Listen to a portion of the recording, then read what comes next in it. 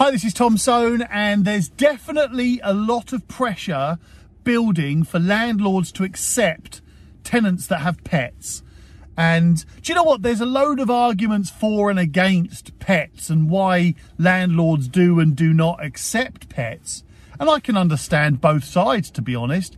You know, the arguments against pets largely surround damage and what damage that pet could cause to the property. All right, we're not talking about all pets here, but there are some pets, for an example, cats and dogs, they leave a smell. There is a definite cat and dog smell. No matter how much a tenant cleans the property and looks after the property, there is always a pet smell.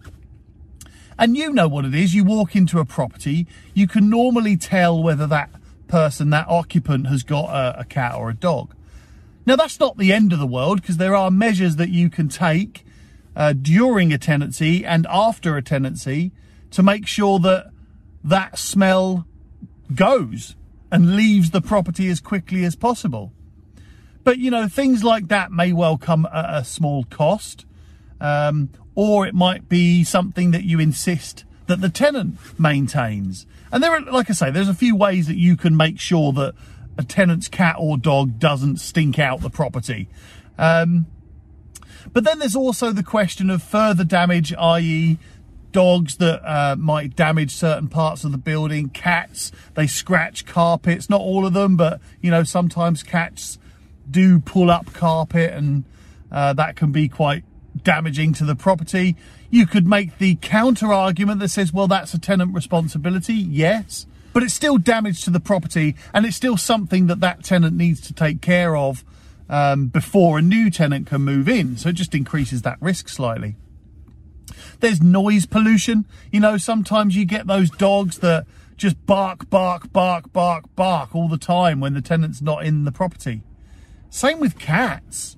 You know, you hear at like 12, midnight, you hear that horrible noise of cats fighting outside. All right, I'm clutching at straws a little bit here. I'm just trying to think of some arguments against tenants with pets. And it also depends on the type of pet that you are allowing into the property. You know, cats and dogs are going to be higher maintenance, whereas, hamsters aren't going to be too much of a problem. However, if your tenant doesn't look after the hamster cage, then there's going to be that smell again. There is always a pet smell. Doesn't matter what pet you've got. And then you go a little bit further. I mean, I've seen tenants that have loads of snakes and lizards. Now, there's nothing wrong with snakes and lizards, because actually they're reasonably clean and tidy and reasonably hygienic in that they don't smell so much. Definitely a smell.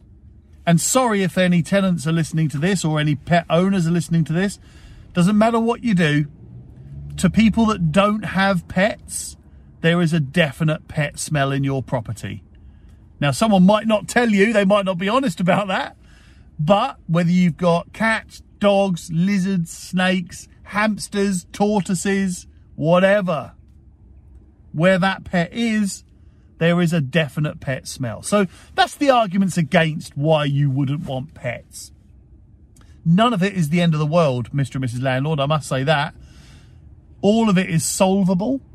Yes, there is the slightly increased risk of those things damaging your property. The noise side of it, just jumping back to that quickly, but the noise side of damage or pets could be an effect on the surrounding neighbourhood or your neighbours. It could be an effect on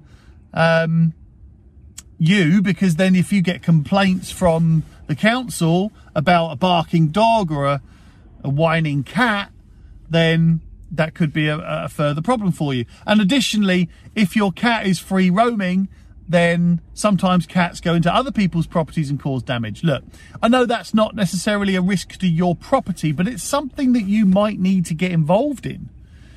So try to remember that if you're thinking about tenants with pets. There are certain risks, but they're not dramatic, really. Personally, with my properties, I'm not fussed about having a pet in the property as long as the tenant understands the steps that they can take in order to protect my property and their home against the pet.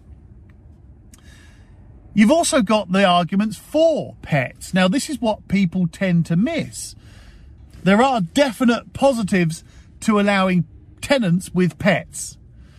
First of all, it does promote longer-term tenants.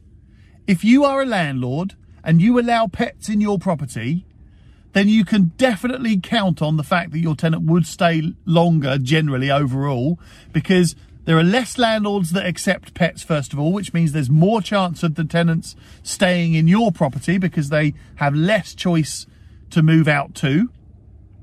Secondly, they're more likely to stay long term because if their pet gets settled in the property, then the tenant's more likely to get settled in the property.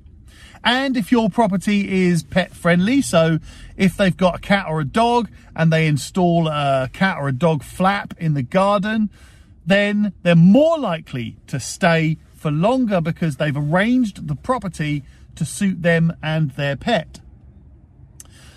You know, so there's loads of arguments why you would allow a pet in a property. There's also your tenant's comfort, your tenant's mental health. You know, the happier the tenant, the longer they're going to stay, the more likely they are to pay the rent, the more likely they are to look after the property. Because, again, if you don't have a pet and you've not really been a pet sort of person, then you might not appreciate the value that your tenant holds within that pet. That sense of friendship, companionship and comfort and so on, especially with dogs. People that own dogs generally are very reliant on that dog for a bit of companionship and so on. So before you set out your rules within your property to say, I do not accept pets, then it's definitely worth thinking about what the risks actually are and what you can do to protect yourself from that risk. So for an example, you could discuss with your tenant about a periodic clean and or defumigation, where the tenant every once in a while, let's say 6 months, is obliged to carry out professional clean, a carpet clean, all those things. You could also include in your agreement with the tenant that they will look after or take care of any damage caused by the pet. Regardless of what that damage is, just make sure that the tenant is aware that they will be responsible for damages caused by the tenant. You are entitled to a deposit as well, so obviously, if there is any damage, you can make deductions from the deposit. I would always ask for the maximum deposit available where a pet is joining the tenant. So, look, there's a few things, but what I guess I'm getting at overall is that there seems to be a bit of an idea that pets in properties are bad. Now, if you don't feel that, if you don't have any reluctance to let tenants in your property with pets, then that's great.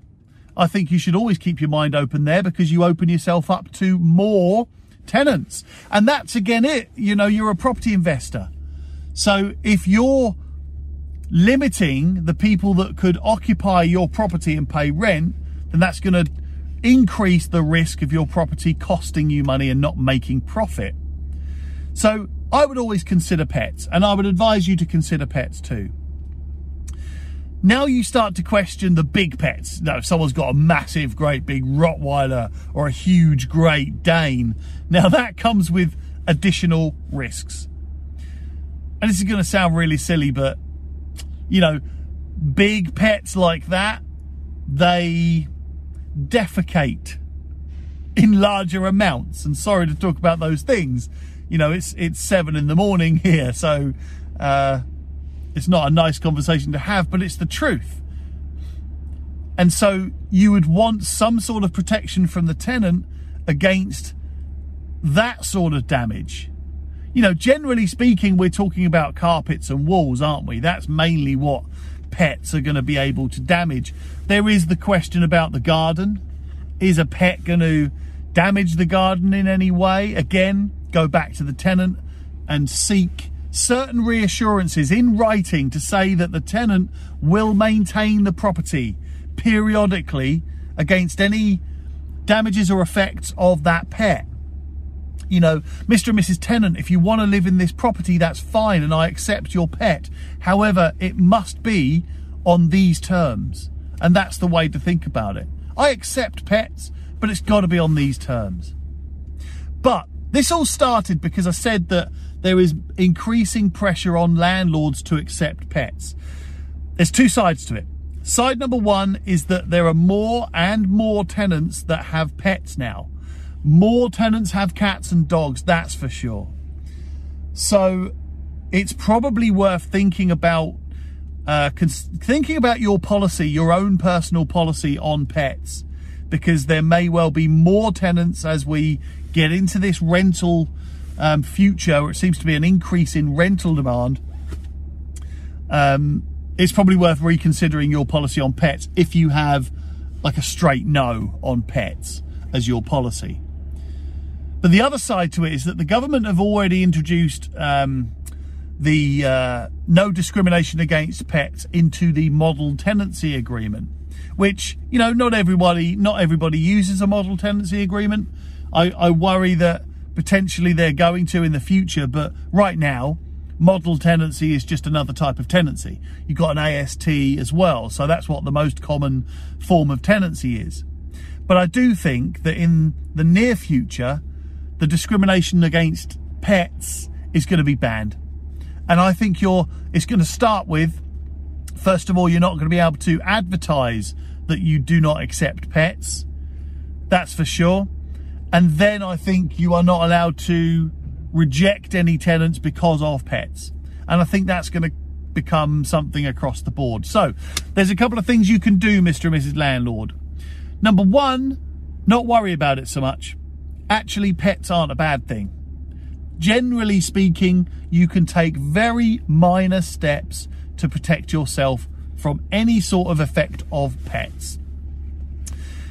And number two is start taking steps within your property to, I guess, future-proof your property from pets in the future. So for an example, the type of carpets you go for, or indeed the type of flooring you go for, the way that you organise your garden. Maybe you might elect for patio rather than lawn, because dogs will probably dig up lawns. They're more likely to. I'm not saying that all dogs dig up lawns. I'm saying that you've got to always do it in terms of odds, right? It's the odds. What are the odds? And the odds are a dog is more likely to dig up a lawn than they are not to. Or they're more likely to dig up a lawn than a human is, right? So if there's a tenant and the chances of digging up a lawn are very small, but then you add a dog into it, then the chances of that lawn being dug up increase. Sorry, I'm giggling because I just had visions of a tenant going into the garden and just digging up a lawn for no reason with their hands. Anyway, I'll grow up one day. Yeah, so there are certain things that you can do for sure. But personally, I'd start now. I don't think there's anything wrong with allowing pets into your property as long as you know the risks. And as long as the tenant is in agreement that they will protect you from those risks. And like I said, the line is, I'd love to have you living in my property. Mr. and Mrs. Tenant, I'd love you to make it your home. I'd love to allow your pets to join you. However, it's got to be on these terms. And I hope you can appreciate I've got to protect my investment. And that ends this little presentation with the golden rule, is that you've got to protect your investment. And that's what this is. You could, as a final thought, have some sort of consideration in the rent value for pets. If you think there's going to be a significant increase in cost because of allowing, or a significant increase in cost because you're allowing a pet to move into that property with a tenant, of course, then you could reflect that in the rent that you charge. And I think that's a fair way to do it. And I think that's what a lot of landlords are going to do. That's what I'm going to do. So if a tenant wants to move into one of my properties and they have a large dog, a Great Dane, something like that, then I'm going to assume that they're going to live in that property for an average of 4 years, and which seems to be the average tenancy across the country. And then I'll work out what my cost might be and try and increase the rent to cover that potential risk. All right, that's it. So I hope that helps. Good luck, everyone, and don't worry about the pets as long as you protect yourself. Speak to you all soon. Oh, and remember, the goal to all of this is that your property makes profit. But it doesn't just make profit. The goal to all of this is that your property makes profit without you. And that's the key. Speak to you all later.